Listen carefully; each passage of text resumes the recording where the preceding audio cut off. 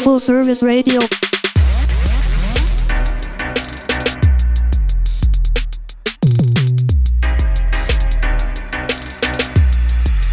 Full Service Radio.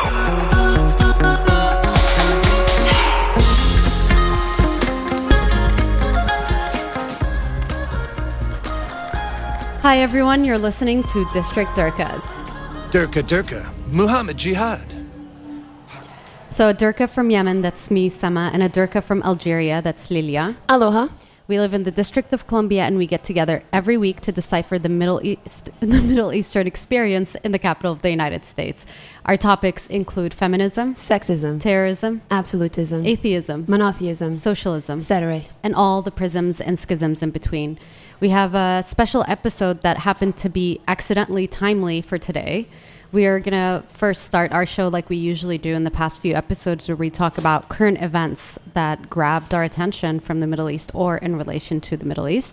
And then we're going to segue into a subject. And for this week, we chose the American Dream. And I think it's a timely subject, and we'll tell you why after we get into our current events. I don't even know why. Is it because of the 4th of July? Well, no, today's going to go down as a very important day in history. Oh, all right. And we're getting to that. We're warming up to that. All right.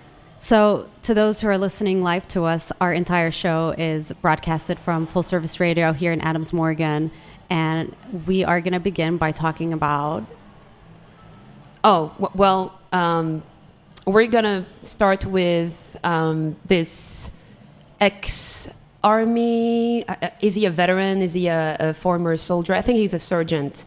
And he used to be part of the KKK. And he was also deployed in Afghanistan and Iraq. And he has been meeting with a Syrian Kurd. So we're going to talk a lot about identity. But I want to frame it within the idea of the American dream. So you have this guy who's devoted his life to hating the other, specifically African Americans, but most importantly Muslims, because in the article, he expresses the fact that even though he got over his disdain of, African Americans, the one thing that he couldn't get rid of was being Muslim. And according to what he's saying is he has been trained to cultivate this hate against Muslims, which, helped during the conflicts that he was sent to. Involved in, yeah. Exactly. So that would be, this is his parkour. And then on the other side, you have this Syrian Kurd who fled. Hold on. Before we get any further, just to clarify to our audience, this is a story that was written in the Washington Post, and it revolved around Chris Buckley, who was former military, like you mentioned, and was also kind of in the Klan. He was in the Klan, and then he declined. Yeah, he kind of changed positions.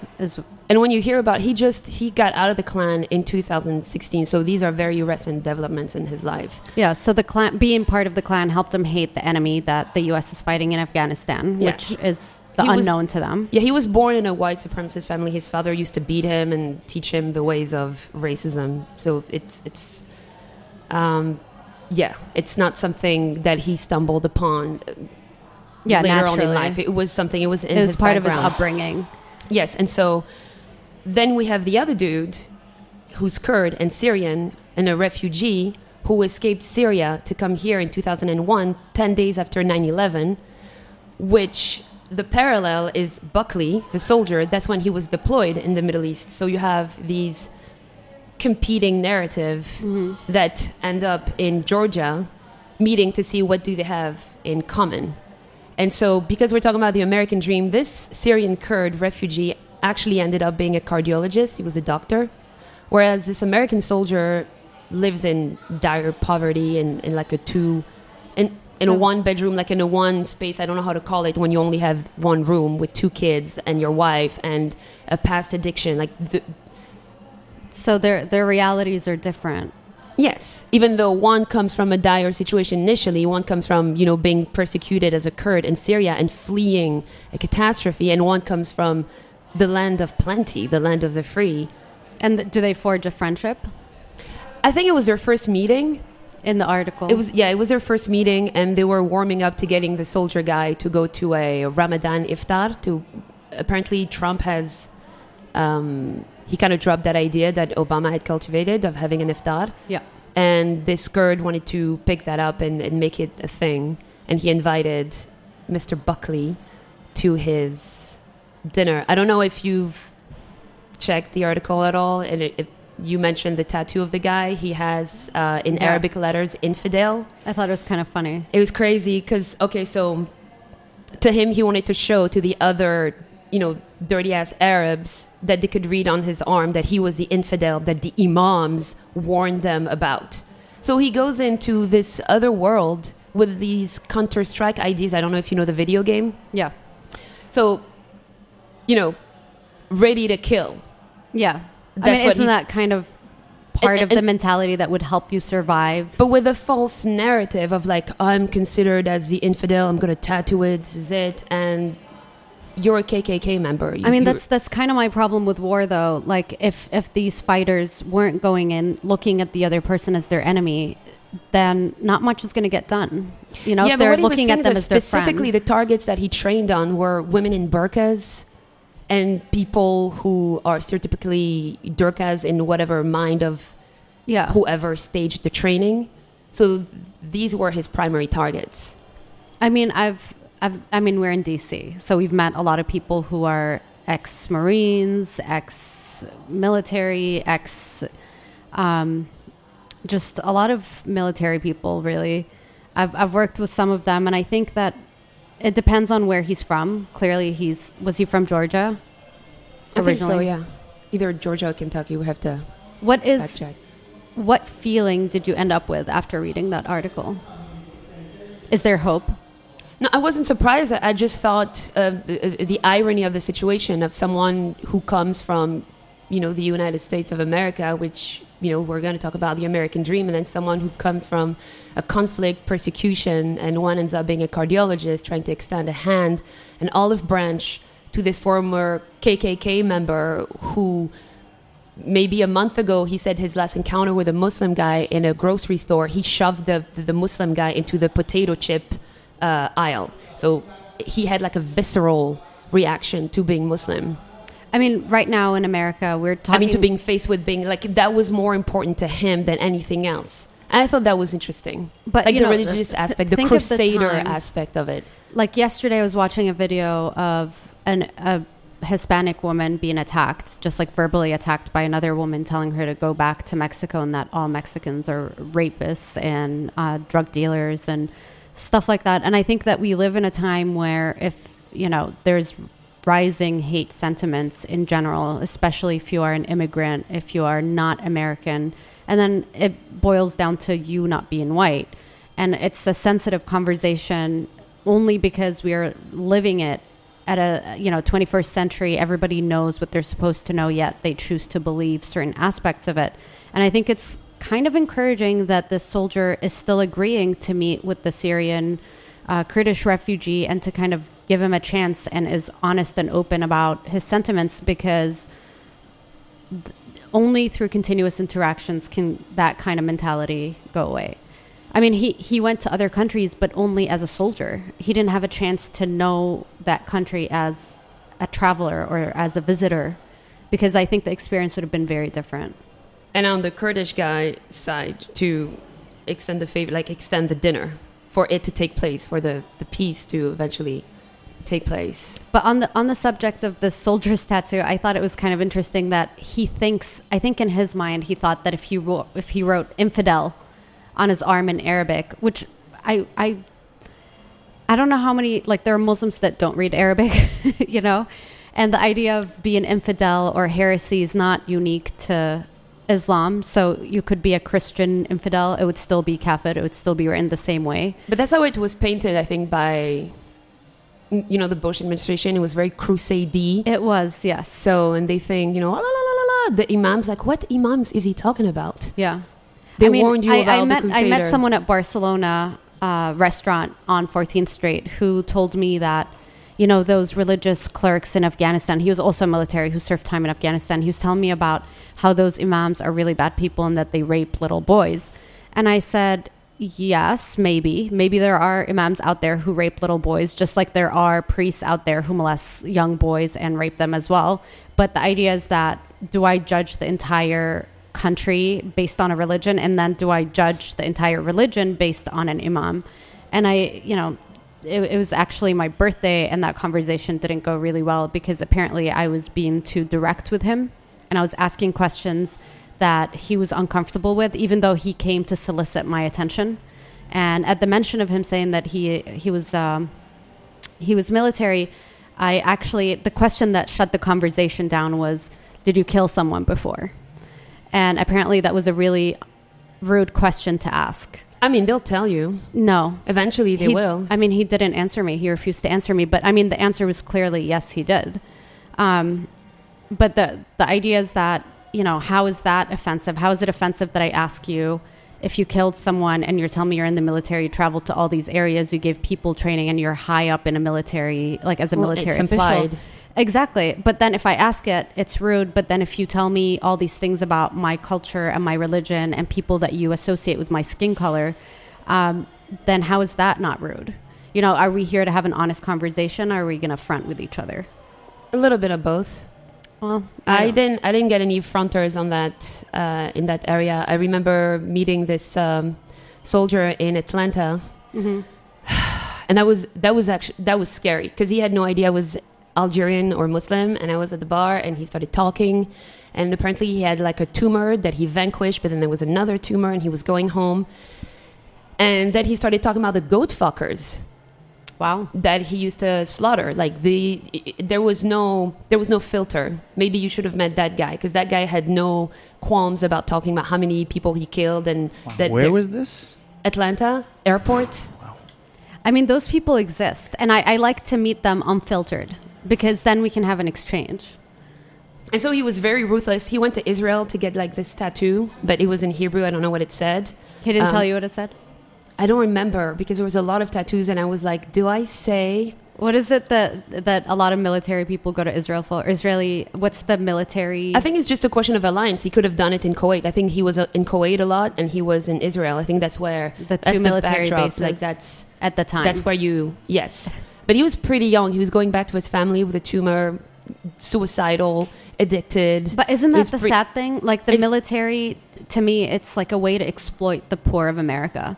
Like a lot of the people who join the military, I mean, there are definitely those who join out of being patriotic and wanting to defend their nation and wanting to do the right thing. And I think 9/11 helped recruit a lot of people who actually want to defend America and protect it from, or people who have KKK feelings who just want to kill a brown person. I mean, also that, but at the same time, I think the way that it's set up is that if you're poor, you serve in the military for a few years, and then we can financially support you to go to school or do this or do ABC. Yes. And I think that's kind of an poverty. Unfair solution, because someone might be, a naive 18-year-old might think, okay, I'll go to war for 2 years and then that's it. I don't have to serve anymore. But after 2 years, they might come back and talk about smelly Iraqi soldiers. No, they might just come back. Who shit in holes. That's what he said. I was like, excuse us. Well, hold on. They're going to go. They're going to risk their lives. And then they're going to probably come back with post-traumatic stress disorder. God knows what happens. I mean, I've definitely met military people who had an experience in Afghanistan and then have come back and become anti-war activists because they've seen it firsthand, and they want to prevent like the next generation from being part of that process, because they realize that they're being used as tools as opposed to actually defending America, which is what they joined for. And so, I mean, I think we've deviated really far. A little bit, but Meg just said he was also very open about the drug intake. Like, he had no problem telling me that Christmas was basically like receiving large doses of drugs. So I don't know what was up with that guy, but family gifts. So, but it was an act of resistance on my part, or so I thought. In the middle of Atlanta airport, saying, well, I'm Algerian. And then I was like, maybe it's going to ring a bell that I'm also Muslim. Then it didn't. Yeah, he probably doesn't know what Algeria is. Exactly. No, he didn't, actually. And then I was like, well, I'm Muslim. And then I was like, brace for your life. But nothing happened. Yeah. I just, went to Costa Rica and had a great time. And he didn't do anything, or no? No. I mean, that's the thing. I feel what is he going to do? But at least, he poured his heart out about those goat fuckers and killing people and being unapologetic and the drugs and how they stank and how they have no hygiene. And he's telling me that as his witness, and then I flip it on him and say, well, guess what? Yeah. I don't smell so bad, do I? So. No, I mean, he obviously approached you to talk to you. Exactly. So, deviation, so no more. I think it's not that far off, actually, from what we're talking about, because we are still talking about a segment of American society that I personally can't relate to very much, but is still trying to achieve the American dream that we're going to actually end up talking about. But to quickly jump back to current events, I'm going to mention something very light, and we can segue through this as quickly as possible, and that is that was light. King Abdullah. King Abdullah and Queen Rania of Jordan visited the White House, and they made several events where they appear with Donald Trump and the First Lady Melania Trump. And the article that I chose for today was about how both First Ladies were wearing pink for an afternoon tea. And I kind of thought, how ridiculous. Unless it was for breast cancer. But I don't think it was. It was not. They were just wearing pink because they're vaginas. Ladylike, yes. They're ladies. And so the thing about that was kind of upsetting is, they would have a lot to talk about. Like the King of Jordan meeting with Trump would have a lot to discuss about what's going on in the region. Isn't the King of Jordan have his second residency in DC? I see him all the time. He went to school at Georgetown. Exactly. I see Rania all the time shopping in Georgetown. I see them. You saw her before? That I see my family. Yes. So what's interesting about Queen Rania is that she is of Palestinian descent. And that is something that politically has not been publicized. Nope. Or she hasn't been slandered in that way in American media. Because she's pretty. Well, not just that, because it's poised. Not politically, it's not to the interest of the Republican or conservative side of America to kind of slander her or portray her in that way. Also, because today, and I use the term slander not because I think it's slander to be Palestinian, but that is how it is becoming in the, hawkish, ultra-conservative administration. You have Nikki Haley, who just refuses to listen or hear or acknowledge anything about Palestine. But Jordan is the solution. That's why they don't slander her. Basically, Jordan is 70% or more of the population ethnically is Palestinian. So Jordan is the solution as far as a lot of countries are concerned. It's like but not a model really. citizen they're not country accepting, there. As talking about bans but in America. All Palestinians there. Jordan, for example, just announced, during this visit that they won't be accepting any more Syrian refugees. And so typical. They did that with the Palestinians. Well, it's because ultimately they're you. bordering all these countries that are so unstable that threaten Jordan's existence. Ultimately, Jordan is going to be accountable for whatever these refugees carry out, whatever operation happens from their land. Jordan is going to have to pay the price for it. So they're treading on a really, they have to be really careful. And so to me, I just kind of wanted to share that the most important story that came out of these two First Ladies meeting is that they both wore pink Yes. for tea time. For an afternoon tea party. And they even gave the price of what they were wearing and the brand. And I was like, what am I reading? Yes. What is this? I mean, I love the outfits, but really $3,950 for a dress. I'm not judging. I'm just saying Queen Rania is a known activist. There probably were a lot more things to say about her in that meeting, but they kept it to clothes and... I mean, but isn't the Trump administration the propped. perfect administration where women are becoming or are going back to being Stepford wives? Yeah, they're just, you want that beautiful, tall, gorgeous, woman next to you. And I think Queen Rania fits that image perfectly well because she's very stunning. Yeah. And together it was just kind of like the Arab version, appearance-wise, although their politics are very different. It was kind of crazy, that picture where you have Trump and the king and they're signing things, being very serious in suits. And behind them you have the, poise-loving wives. What's that? I don't know. Can we change that, Michelle. please? Can we change that?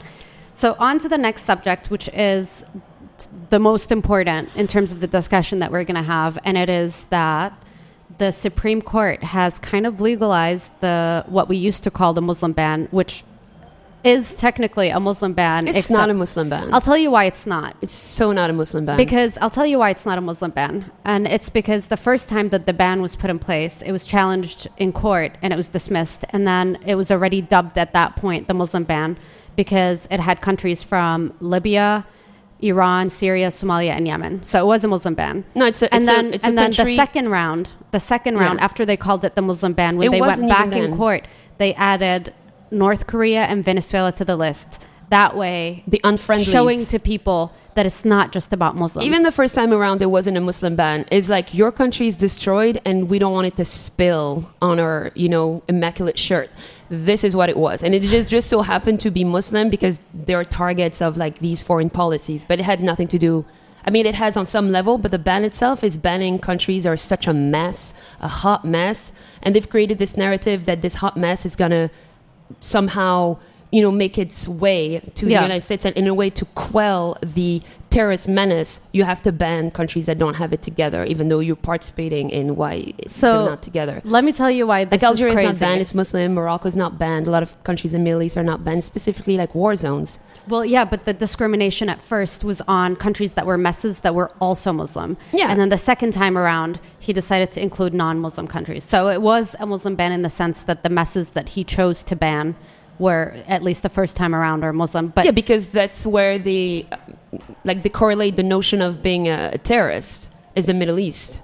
So, I mean, their war against terrorism, war against terror is Middle Eastern. It's not. Well, let me tell beyond you why these- it's not And realistic. but it's not about being Muslim. It's about like the country being destroyed. Well, how many North Koreans do you see in DC or in America? No, it's all ridiculous. But at least for the ban for these countries it holds water in the sense that they're problematic countries. Is it the way to deal with it? No. Well, let me tell you something that Trump is doing, which I think is hilarious. I kind of appreciate Trump for these moments because it's not like the administration was giving visas left and right to these people. Like there was a strong vetting process in place that, if you wanted to come to America, you had to prove that you have $3,000 plus in your bank account and that you had cash on you and you always had an exit, like you always had to book a round trip to prove that you won't stay in the US. And what's interesting to me is that way before Trump, like during the Bush time, like at least my experience with coming from Yemen is that any Yemeni cannot apply and get the American visa, especially if you are male, if you are under the age of 35, even 40. Danger zone. If you're not married, you are completely you get an appointment at the consulate to meet with someone who, let's say you're in Lebanon or Yemen or Oman or anywhere. You'd get a visa with the American embassy. You try to go and then you apply and then they set up an appointment for you, which usually takes months to set up. And then you go and you meet with them. And then they'd ask you simple questions like, are you married? What's this? What's that? What are you doing? What do you study? And the process is so intense that most of the times people choose not to go to America for whatever that they need to do. Like whether it's tourism, people don't really think, oh, I'm going to just go travel in America for fun. And then they make the process so hard that whomever makes it to America is like the creme of the creme. And so now by making it an official ban, Trump is he did us a favor. Correct. In the sense that he brought this conversation to the public. Yeah. And he made the public outraged about something that the American been going administration on. has done for many years. And you've accepted the country is being destroyed, but now you don't accept the ban. It's like, this is exactly where it should be. This is where it's at. Now deal with it. Deal with the the problem. disappointing thing about today, though, is we got the Supreme Court ruling in favor of the ban, which means that for the first time, I think this is why it's historic day, the Supreme Court announced that they will uphold the Trump administration's third ban. So this is the third time that they bring it to court. And the ruling was 5-4. And it's because of Trump's appointment of Supreme Judge. So the conservatives 5-4 won. But I think it's kind of risky because now we are legalizing discrimination based on economic situations, based on color, based on faith. It's just xenophobic. Based on ego contests, North Korea, Trump. I mean, or Venezuela, like the scent of Hugo Chavez still like I don't think that causes them to feel away. Like Kanye said, I love they're feeling Hugo away. Chavez. Have you ever seen that video of him where he looked he looked at the camera and he's like, Mr. President, you are a donkey. You are a burro, Mr. President. I was like, thank you, Hugo Chavez. Thanks for being a weirdo. But I mean, here's the thing. I don't no, think Americans... Now we're communist because we so did 2 jokes with Hugo and I them. don't like them. Just Okay, FYI. Good. Now we can be balanced again. I don't like him at all. I enjoy his humor. He entertains me on the same level that Trump entertains me, except it's scary because I live in a country where Trump rules, while Hugo Chavez was far away. But at the same time, I want to say that Americans need to realize that these countries, as destroyed as they are, the refugees don't look at America as like a safe haven. It's just so far away. It doesn't make any sense. That they usually look to neighboring Arab countries, and then after that it'd be Europe. So the fear that Americans have is really irrational, and I think there needs to be discussions about these fears and why they're there, and we're not having those honest conversations. We're having you're not supposed to feel this way, this is wrong, this is not what America is, and then you have the other side saying, no, keep them out, we don't want them here. But you don't have a meeting of the minds on some level. Like and everybody it seems like it's happening all over the place, though, with the nationalism, too. With the nationalism? Generally, yeah. Like, you have Italy kind of going through the same shit, too, and all across Europe. It's like... Fear of the outsiders. Isn't that like the European... It started in It's a Greece. European doctrine. I mean, when you think about it, fascism, Nazism, colonialism, they're just going back to old habits, like old habits die hard. So they're just reverting to their MO. But hopefully they will grow them out. My money is on that. Not my money. This is so cynical. Why is that proverb like this? Her coffee's on that. You know?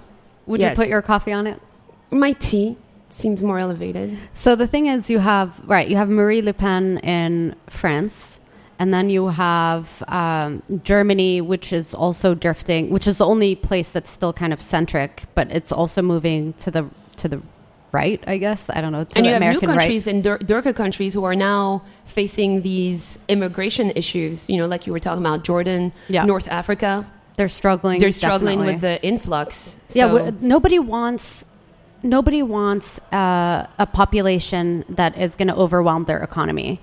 Especially if they're not responsible for that crisis. Especially and I understand it. But at the same time, we are in the 21st century. We understand what it means to help others. And there are ways of helping others without devastating your own economy. Yes, like in Clueless, Cher.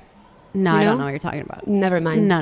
You're talking to the wrong person. Like RSVP and RSVP. If you put just a little more chairs and everything, everybody can have a good time. Have you not seen this clip, Sama? No.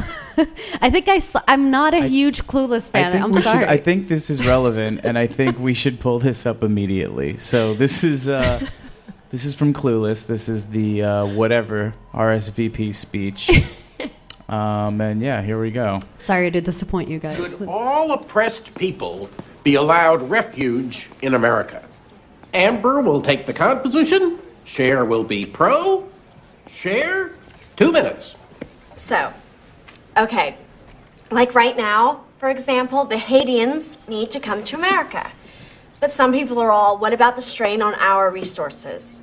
But it's like, when I had this garden party for my father's birthday, right? I said RSVP because it was a sit-down dinner. But people came that, did not RSVP. So I was, totally bugging. I had to haul ass to the kitchen, redistribute the food, squish in extra place settings. But by the end of the day, it was the more the merrier. And so, if the government could just get to the kitchen, rearrange some things, we could certainly party with the Haitians. And in conclusion, may I please remind you that it does not say RSVP on the Statue of Liberty. Very patriotic. I love the music. I love the Haitians. I know. Glorious. That's amazing. And to think that movie had a more powerful impact than a lot of political gestures like that. I don't know. Yeah, that's the power of. I like her logic. Talk about the American dream. I like how she simplified everything. She broke it down. Did she though? She's like, we can just pull another table. Yeah, you can rearrange things. You can make it happen. The analogy's not so bad though. I know. Just saying. And also, just to mention, Haiti's also one of the countries that is currently under TPS review. Oh, is that right? Yes. Haiti's one of 10 countries that they're thinking of extending their temporary protected status in the U.S. So, I guess if you're not American, it's a pretty rough time for you right now. And if you're in a bad place I think the message that America is sending to the world is that we don't give a shit. Sorry for swearing. But, you know, the idea is that we're sending a message that, you know, you may be messed up. We're not there to care about it. We're here to protect ourselves. Is it sending a message, or is it painting a crisis that everything is out of control? Okay? I think it's sending a message because it's been out of control. But it's going back to, you know, like kind of the Roosevelt years, the non-interventionist United States, like being isolationist. But that's not what they're presenting. But that was the successful times in some people's minds. I hope like they're on the decline, but that's the idea. So the isolationist, to protect America, you have to, you know, isolate yourself. And if there's a problem, you just you just cap it. I don't think that Trump is an isolationist because he's not cutting ties. He's a traitor, but it's a trader. Yeah, let's be careful. I was like, that is a huge statement with a D. Let's be clear. But he's riffing off like these general ideas. So he's a businessman, to simplify the trader part. He is. So he's a globalist in that sense, but. Well, that's the thing. He is participating in wars and conflicts. He is extending an arm to North Korea, but he's not willing to do so with other countries. So he's more selective. It's like based on his own terms kind of thing, as opposed to isolationist mentality. Also, Republicans are not isolationists, you know? But he is. He's presenting that idea that business is good, and in terms of politics, you know. I wish I was more versed in economics, because I can tell you that whatever he's doing to reduce imports from Canada and China are going to hurt the U.S. Yeah, but bad. politically, it's good in the collective mind to think that you've taken action to get rid of a problem, and that it does not strain, you know, the means of the United States. Like we're done straining ourselves and extending ourselves. So we're just shutting down the door, and we're going to take care of ourselves because we're wounded. And this is me time. But me time is also, you know, having better trade deals, because that's what makes the glory of the economy. Like, it's making it about the economy and not so much, because I think he's not very well versed in the political arena either. So instead of like these wars, he's just like, we're shutting it down. Well, he's doing something that Republicans done, in the sense that I'm going to please my voters and I'm going to worry about national interest above everything else, even though it would cost America a high price on the international level. You know, that is something that I can say is Republican, in the sense I'll base my international policy based on my national one, kind of thing. I think it's a little short-sighted. But how about we take a little break and then come back and talk about the American dream? Yes, please. All right, you're listening to District Urcas on Full Service Radio.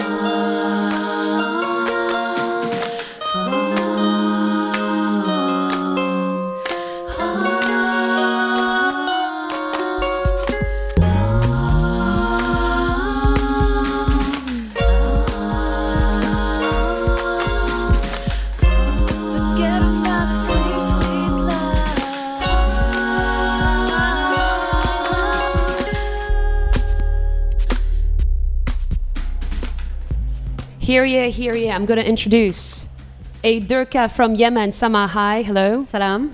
And a Durka from Algeria, aloha, this is me. Marhaba, marhaba. As it turns out, we're living in the District of Columbia, and we get together to decipher the Middle Eastern experience in the capital. Yeah, we're in District of Columbia. That's the capital by default, right? Yes. So, all right. So we say that twice in the introduction. This is my first time. And our topics include many, many things, such as feminism, Sexism, terrorism, absolutism, atheism, monotheism, and socialism, etc. And all the prisms and schisms in between. And Well done. Yes. Well done. Thank you. Yeah, just realized we say capital twice. Well, in a way. I always say something off the top of my head anyway. I mean, it's Durka Durka, so it's bound to be like a little redundant. Durka Durka. Muhammad Jihad. Muhammad Jihad. Jan- So we are talking about the American dream. Yeah, so right before the break, we were talking about current events that we read, and then we slightly touched on the Muslim ban, which happened today. And I think this will go as a really, really ugly day for, I think it's going to be a way that I hope to never see America. Stay the way away, that I see it lepers. today. Stay where so- you are. So it's a sad day, really. It really is. You know, I mean, for a lot of people who are trying to bring in their families, and it's just, it's sad and it's crushing, because not only was it practiced, but now you have the Supreme Court saying that this is valid. It'll provide another solution. Like, okay, you close this door, but people are going to organize themselves, within the region, and they won't. To me, it's just going to force the situation to be more creative, and eventually it'll lead to some kind of solution. This door being closed is sad, but I mean, maybe- we live in a time where things seem to progressively get worse. like maybe Fievel should have stayed in Russia. You've seen the cartoon Fievel, right? Yeah. I mean, Fievel goes west. Mm-hmm. That's the American dream. He's coming to the land of free and the land of cheese. So I figured it would be worth reading the Merriam-Webster dictionary definition of the American dream. Great minds think alike. There you go. Then you should take it. Well, I didn't do the Merriam-Webster one. I just Okay. did Google. I did the Fievel, Google the mouse. dictionary. Let's see what yours comes up with. It just says the ideal that every U.S. citizen should have an equal opportunity to achieve success and prosperity through hard work, determination, and initiative. See, interesting. U.S. citizen part, right? Right. The dictionary definition does not have citizen in it. Yeah, because that's a new edition. See, the dictionary says a happy way of living that's thought of by many Americans is something that can be achieved by anyone in the U.S. Yes. by working hard and becoming successful. So that's two very different so things. you very have interesting. the initial American dream, and I have the American dream 2.0. Trump's American dream. Yeah, but that's funny because the happiness, I wasn't expecting that because in my... The way I pursuit of gather it- happiness is a huge part of America. Yeah, but to me, the American dream is like the idea that you work hard and you succeed, but you have to work hard. That's the old format. To me, it's like you come here, you work super hard, and you're almost guaranteed some kind of a success. But talking about the pursuit of happiness, So- did you watch The Pursuit of Happiness? I only listened to it by way of Kid Cudi. It was the movie with Will Smith in it. It was No. really good. It was. The one in the bathroom with his kid. I mean, I don't know what bathroom you're referring to, but he Isn't he kind of like- goes homeless and he has his child with him and he would have to work. I mean, he was an educated man who really had to push through a lot to survive. And it was just to highlight social injustices, and the way that even someone like him who can wear a suit and present himself a certain way still struggled to, he lived in a shelter and would hide it for a while. I mean, I watched this movie when I was a lot younger, but it really, it sent a powerful message. I think coming to America, don't you think it's kind of ironic that they call it the American dream? The idea of a dream being as the term to use what it is that we're describing. Like the idea that it's not a reality, yet You we gotta still be pursue asleep it. for it to happen. You I can't mean- be woke.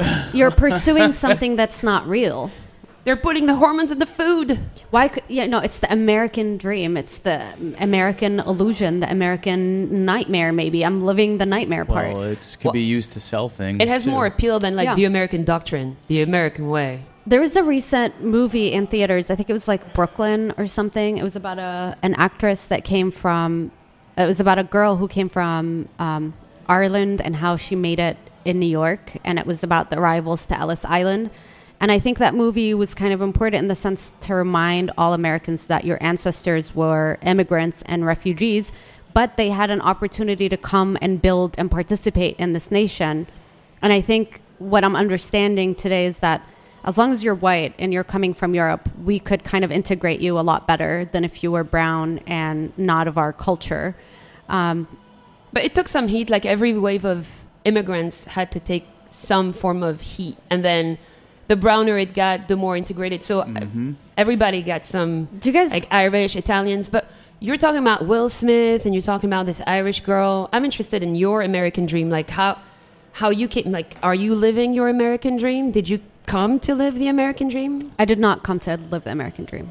Dun-dun-dun-dun. Yeah. Did you, Lillian?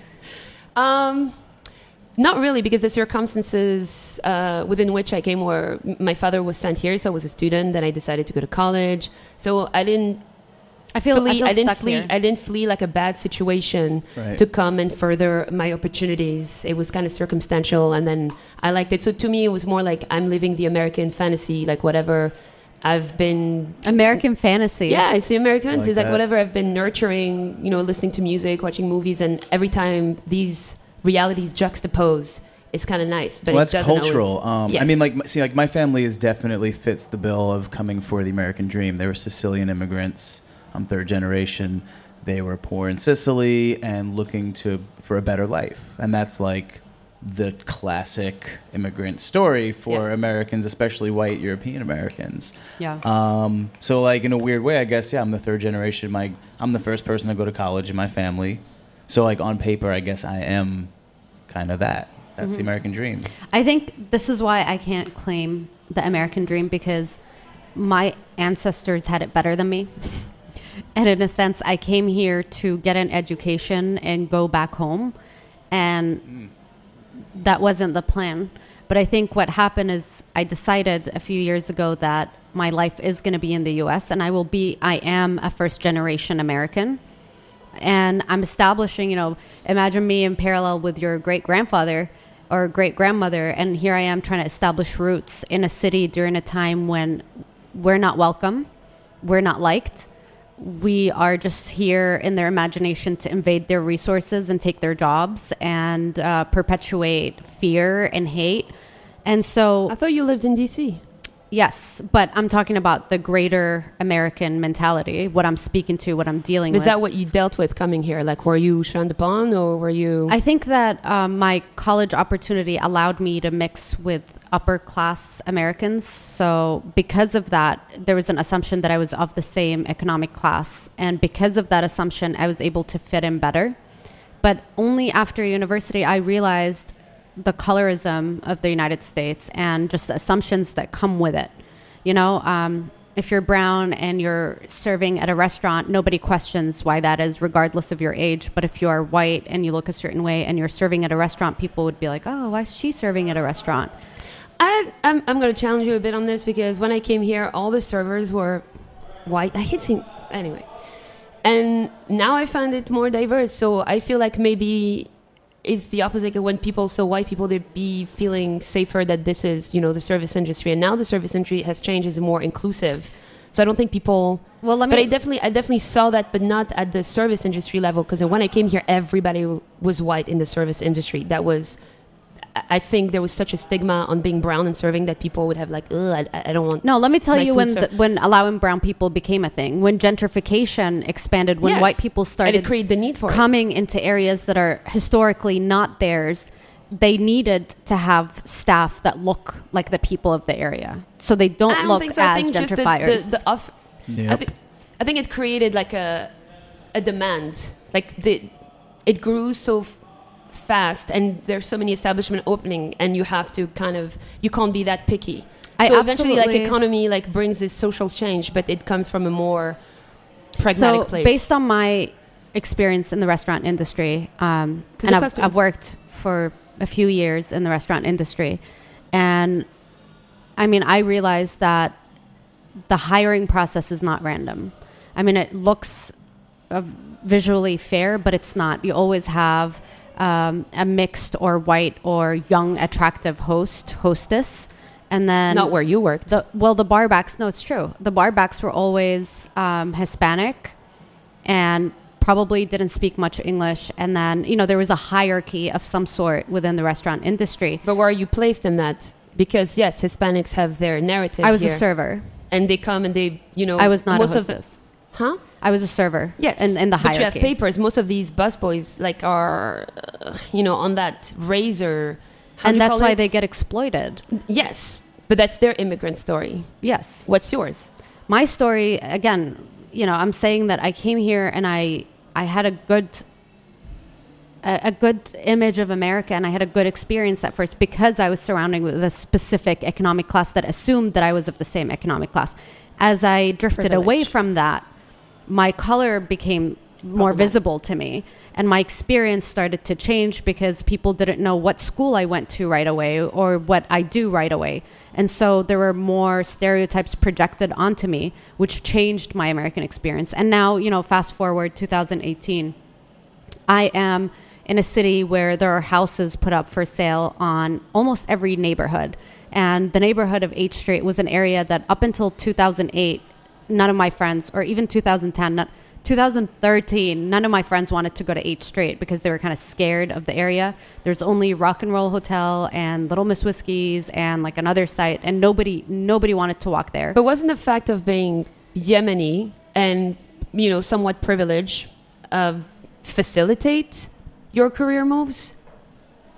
My career moves were all over the place and had to do with my ambition and my pursuit of it. And didn't that pan out well? No, because what I am doing is I'm telling people about my country and about my background. So how it panned out is this. If I was here and I spoke English like this and I did not know how to explain to you the whole thing, and I'm talking about, Yemen up and down, nobody would hire me. The fact that I was able to perfect an American accent, at least a northern one anyway, helped me get ahead. I looked like an American in that I didn't cover my hair. I did not walk around with signs. There are Americans who cover their hair. I know, but I didn't walk around with signs that said, hey, Durka, like, look at this person, she's a foreigner. And I speak English like someone who is born and raised here. And I think that facilitated, I don't look like a first-generation American. So you're saying you have to assimilate in order to be... Absolutely. You were saying this was part of your American parkour, was assimilation. Part of my success in my career is that I can speak to Americans in a way that they can understand. And I think, this is kind of awful to say, but I was watching a documentary on Netflix, and it was called The Staircase. And it was about a guy who was in prison, and one of the experts that they were bringing to talk to the jury was of Chinese origin. And actually, I don't even know if he's of Chinese origin. He was an Asian. And the person was, they kind of set up a situation where the expert is presenting to a random audience to kind of just gauge and see how the jury's going to react to his testimony. And he presented defense, but the people who were listening to him, they said they couldn't connect with him because of his accent. And that segment of that show was so revealing of how they view the other. And because of his accent, they thought that this expert was lying. They thought that his testimony wasn't valid. They couldn't connect with him, and that they preferred someone who spoke differently. And I think, yes, assimilation is a huge part of it. The one thing is that... I think you're more integrated than assimilated, to be honest. I mean, you're... How so? I mean, you're... By way of all your opinions and what you stand for. I mean, but when you meet someone, you don't meet their opinions. And this is the thing about America, is they take a look at you, and then they know you based on your appearance. Appearance is such a big thing. Yes, appearance is such a big thing, but I feel like here, as if you pitch something good, if they can commodify it, then they'll let you in, which is not the case in Europe, which is why I'm here. Because in Europe, it's really crippling to be brown, like to be Arab, to be North African, to be like, I don't think there's the same stigma here. I think the stink here is really on... It's coming up. Being African-American is really detrimental. But like, as far as we're concerned, we kind of get the benefits of, as long as they don't know we're Muslim, that's when it kind of gets controversial. So that's what I'm saying. But other than that, you're kind of allowed some benefits. And especially if you come from a certain type of privilege. I think if you are second, third generation, it's easier than being first generation because you're raised an American, Coming from the outside is becoming nowadays harder. Like, oh, you're just coming now? Like, this country is already established. We've already had our immigration wave. We're done with that. But to touch up quickly on a previous point about the American dream, what I was saying about H Street is that this area that nobody was allowed to go in or like scared of going in. They were always allowed to go in, but they were always kind of creating these own borders for themselves. Like, we can't go there. It's too dangerous. Houses are selling on H Street for $1.5 million. And that area was like a place where nobody wanted to go. And now there's crazy competition. You know, a house would go on sale. It would be down in 2 days. And looking at myself here, part of me having an American dream means that I would like to have some roots here, because I will be a first generation of God knows how many generations to come.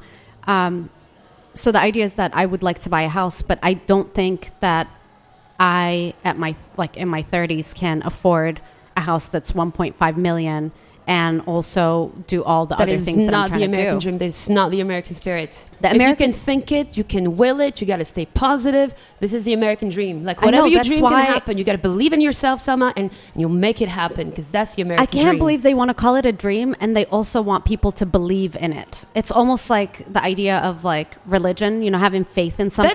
That doesn't bother me. Like, what bothered me, like you're really going into the nitty gritty of like what it means to be an immigrant and like the opportunities and also, you know, as that first generation, to me, the American dream was like an idea that's more than, okay, maybe because I don't have papers like you, so I'm not as rooted in the idea of being an immigrant. I'm not an immigrant. I just live here. So one day you'll look back.